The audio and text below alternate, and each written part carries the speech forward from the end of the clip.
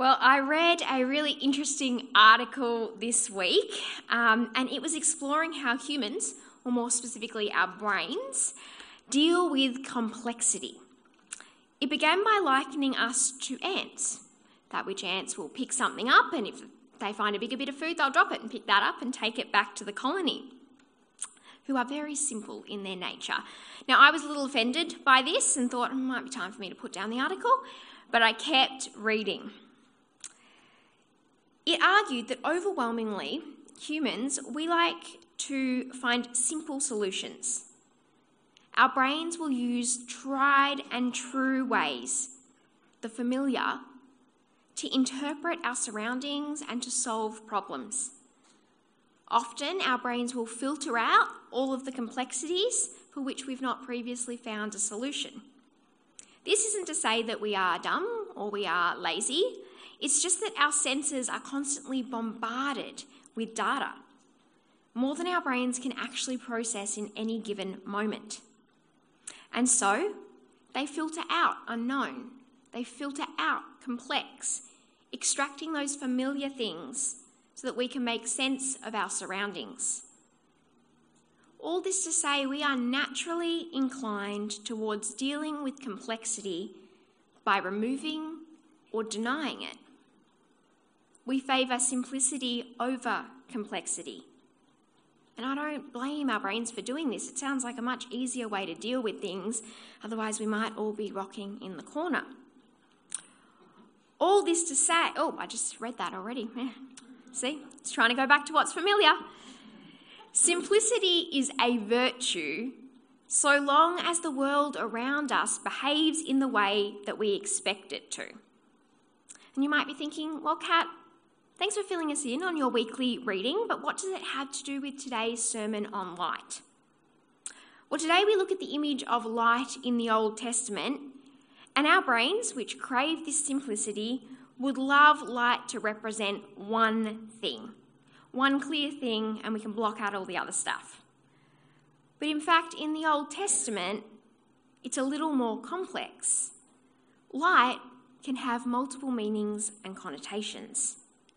But amidst all of that complexity, we find a bit of an alignment between those images and meanings.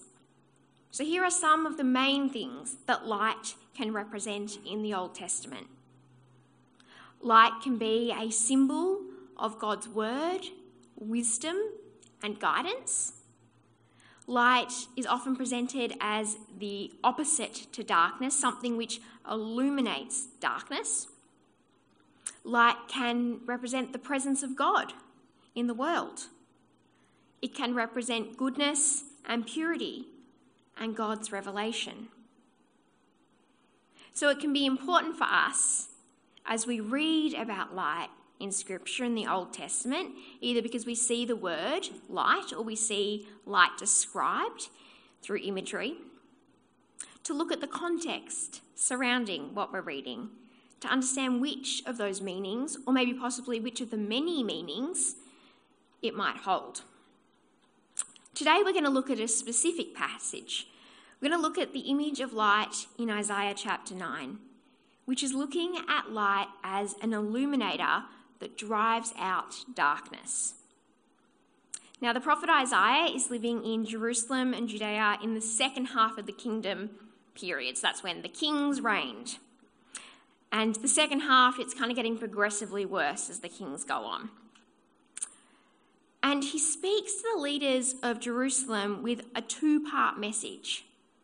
You've got one of judgment, that the kingdom's going to fall to the surrounding empires because how they have strayed from God, from a relationship with God and from God's plan and the covenantal promises that they have between one another. But Isaiah also speaks of hope. The hope that God was true to the covenant promises, even if they wandered, and would bring a Messiah from the line of David to save God's people and then fold all of humanity into God's family. And so today we find ourselves in a part of Isaiah's message that is based around that hope. In the opening of chapter 9, as Declan so beautifully read to us, Isaiah says, "Nevertheless, there will be no more gloom for those who are in distress. In the past, he humbled the land of Zebulun and the land of Naphtali. But in the future, he will honour Galilee of the nations by the way of the sea beyond the Jordan." Often when we read scripture, these opening verses at the start of a chapter are the bits we skim past to get to that good meaty stuff, the teaching, or the main teaching.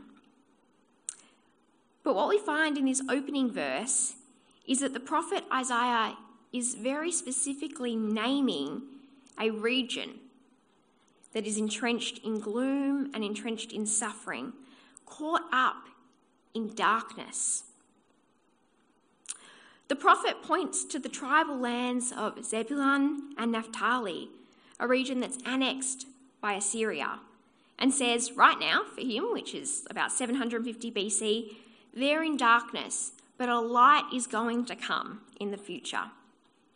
God will come and honour that land of Galilee, and he talks about how the land's metaphorical darkness will be driven out by the light. And so what do we find then in the New Testament? Well, we find the fulfilment of this. In Matthew 4, it speaks of the beginning of Jesus' preaching career, and it says, "When Jesus heard that John had been put in prison," where did he go? He withdrew to Galilee. He left Nazareth. He went and he lived in Capernaum, which was by the lake in the area of Zebulun and Naphtali, to fulfill what had been said through the prophet Isaiah. Land of Zebulun and land of Naphtali, the way of the sea, beyond Jordan, Galilee of the Gentiles. The people living in darkness have seen a great light.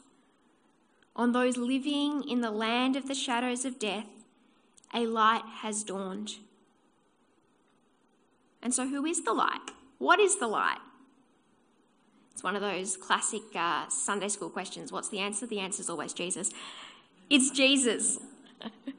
The one who in John's Gospel, just as Judy read to us today, proclaimed that he was the light of the world. A little bit later on in John, from what Judy read to us, it says, "Again, Jesus spoke to them saying, 'I am the light of the world.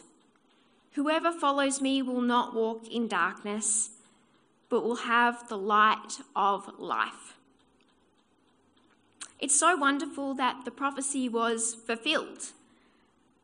That light, in the form of God as a person, in the form of Jesus' deliverance and hope, came to this region. But we also know that by human standards, it was a long, long time before Jesus showed up. So between Isaiah speaking of this light and Jesus showing up. It's about 745 BC when Isaiah is prophesying, and then it's about 800 years later that Jesus, the light, shows up in a way that is present, tangible, and apparent to them. Many of these ancient Israelites would have been having a mighty hard time seeing God's goodness, seeing God's light in those 800 years. Imagine that waiting. I wonder if you ever feel that way. I know that sometimes I do. I can feel overwhelmed by darkness. I can feel distressed and unable to see much light. Unable to comprehend sometimes how my given situation, or when I watch the news and see the state of the world, unable to comprehend just how Jesus is going to transform it, is going to bring in the light. Do you ever experience these feelings or these moments? I don't think it's a lack of faith or acknowledging God, because we know sometimes at an intellectual level that we have God with us and the light of God. But what happens when we just can't grasp it? In an article that I read a couple of years ago, actually during one of the lockdowns, when I, like many people, was experiencing darkness and isolation, I read a scientific article, of all things, from Kimberly Ackland, who was a visualization expert working in astronomy, and space science. And she talked about light. And she writes, the light that we can see with our eyes is actually just a small fraction of all the light that exists around us. If the full range of light were a piano keyboard, the visible light would just be those couple of keys around middle C. But there is this vast spectrum of invisible light forms on either side. This spectrum is known as the electromagnetic spectrum, and that's where I switched off and went back to the keyboard. That was helpful for me. And it extends beyond these middle keys, from radio waves at one end of the spectrum to gamma rays at the other. We know that we use and we interact with all of these types of light, both the visible and invisible in our everyday lives. But our ability to see them relies on that one key property, the wavelength. I think that the light of Jesus is similar.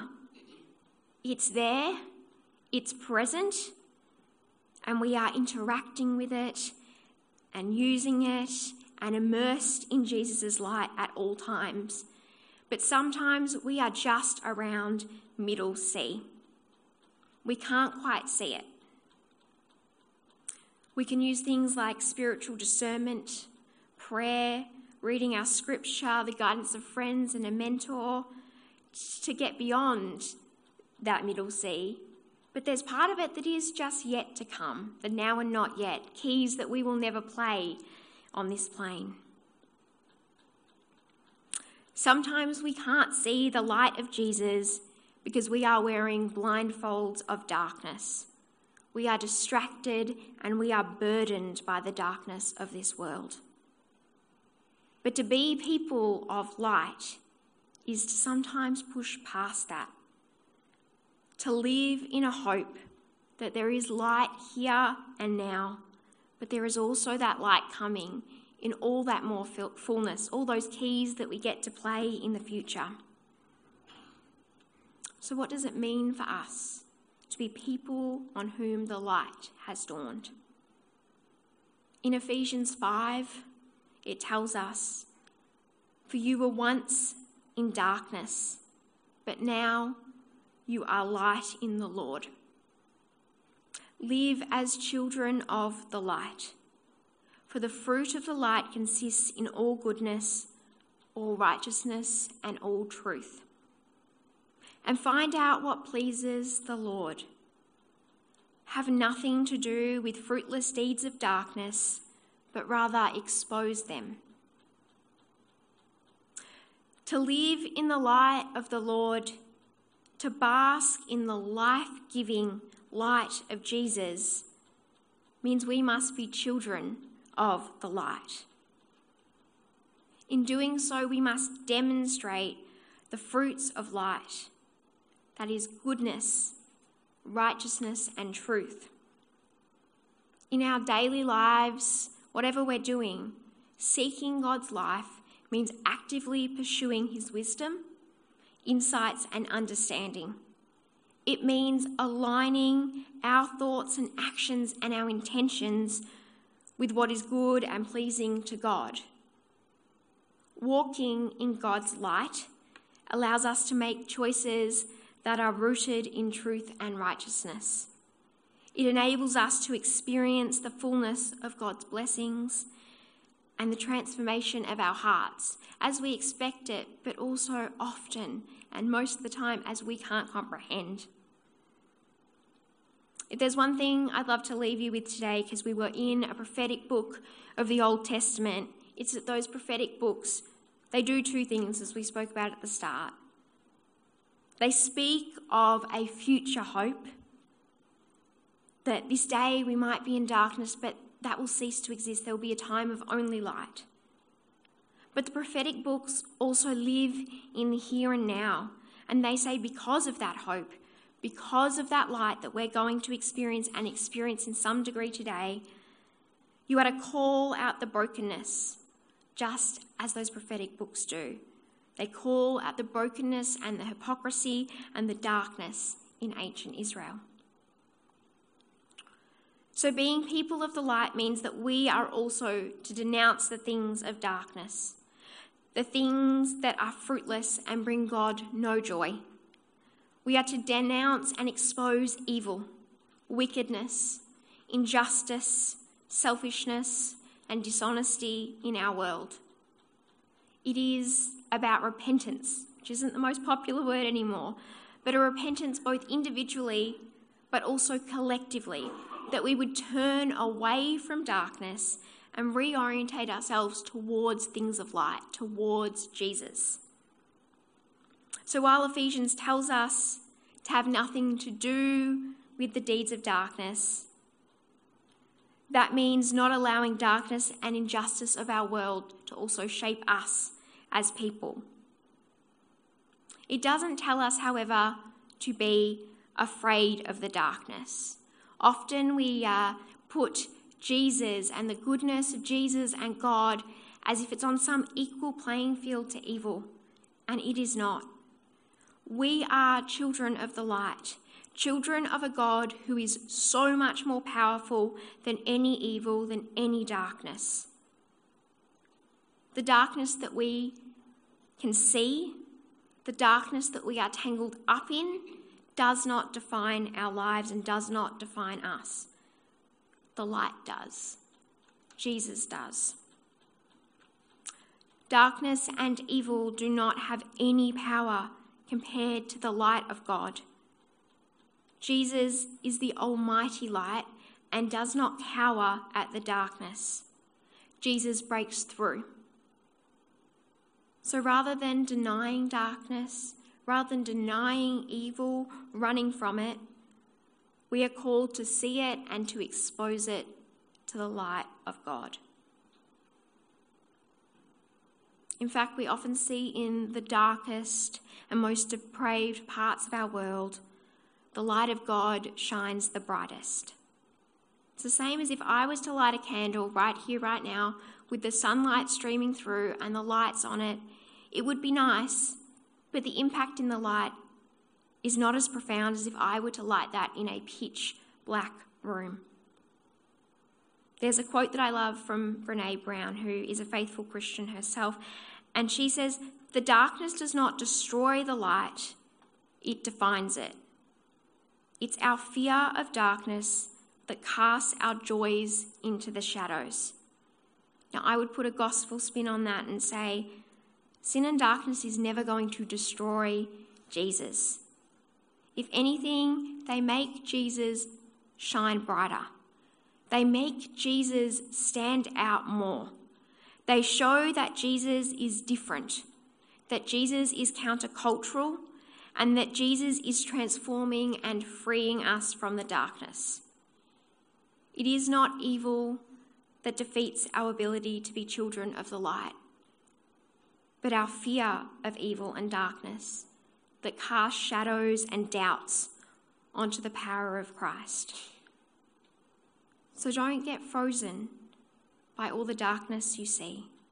Live in the light. To put that in simple terms, rather than all these big metaphorical ones that we've been speaking in throughout this series and the sermon today, it's that we're inevitably going to experience times and situations of intense brokenness, evil, and darkness in our lives. And we can often feel very overwhelmed and fearful, and our responses can be that way. They can make us immobile. We may even respond poorly. Or we might become so overwhelmed by how bad it is that we doubt God's ability to make any transformational change. In that situation, I encourage you that God is bigger. the light of Jesus is brighter, and that the darkness will not overcome you. As we go into our worlds, we're all going to experience unique and individual ways that we experience the challenge of evil and darkness. We might experience it in worry this week, in busyness, in relational pain, in division, in war, as we see so often on our TVs, disaster, and profound health issues. But as you enter these spaces, as you wrestle with this, I encourage you to ask yourself, God, how can I be a child of light? How can I be a person of light? Whether you're in darkness today, just like the people of Zebulun and Naphtali in the time of Isaiah, or whether you're actually feeling like you're in this light, open space, like the people of Galilee when Jesus was standing right before them. I want you to ask Jesus today to take his light to light your candle so that you would illuminate this world around us, being a child that shines Jesus' light into our world. I'm going to invite us to pray together now. We're going to pray the prayer of Francis of Assisi. I'm going to put the words up on the screen. As we pray, if there is an attribute of the light that you're drawn to, you can pause, you can reflect, you can use that this week to ask God what the invitation might be there in your life. Let's pray together. Lord, make me an instrument of your peace.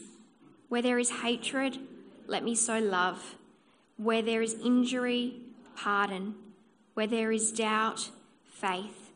Where there is despair, hope. Where there is darkness, light.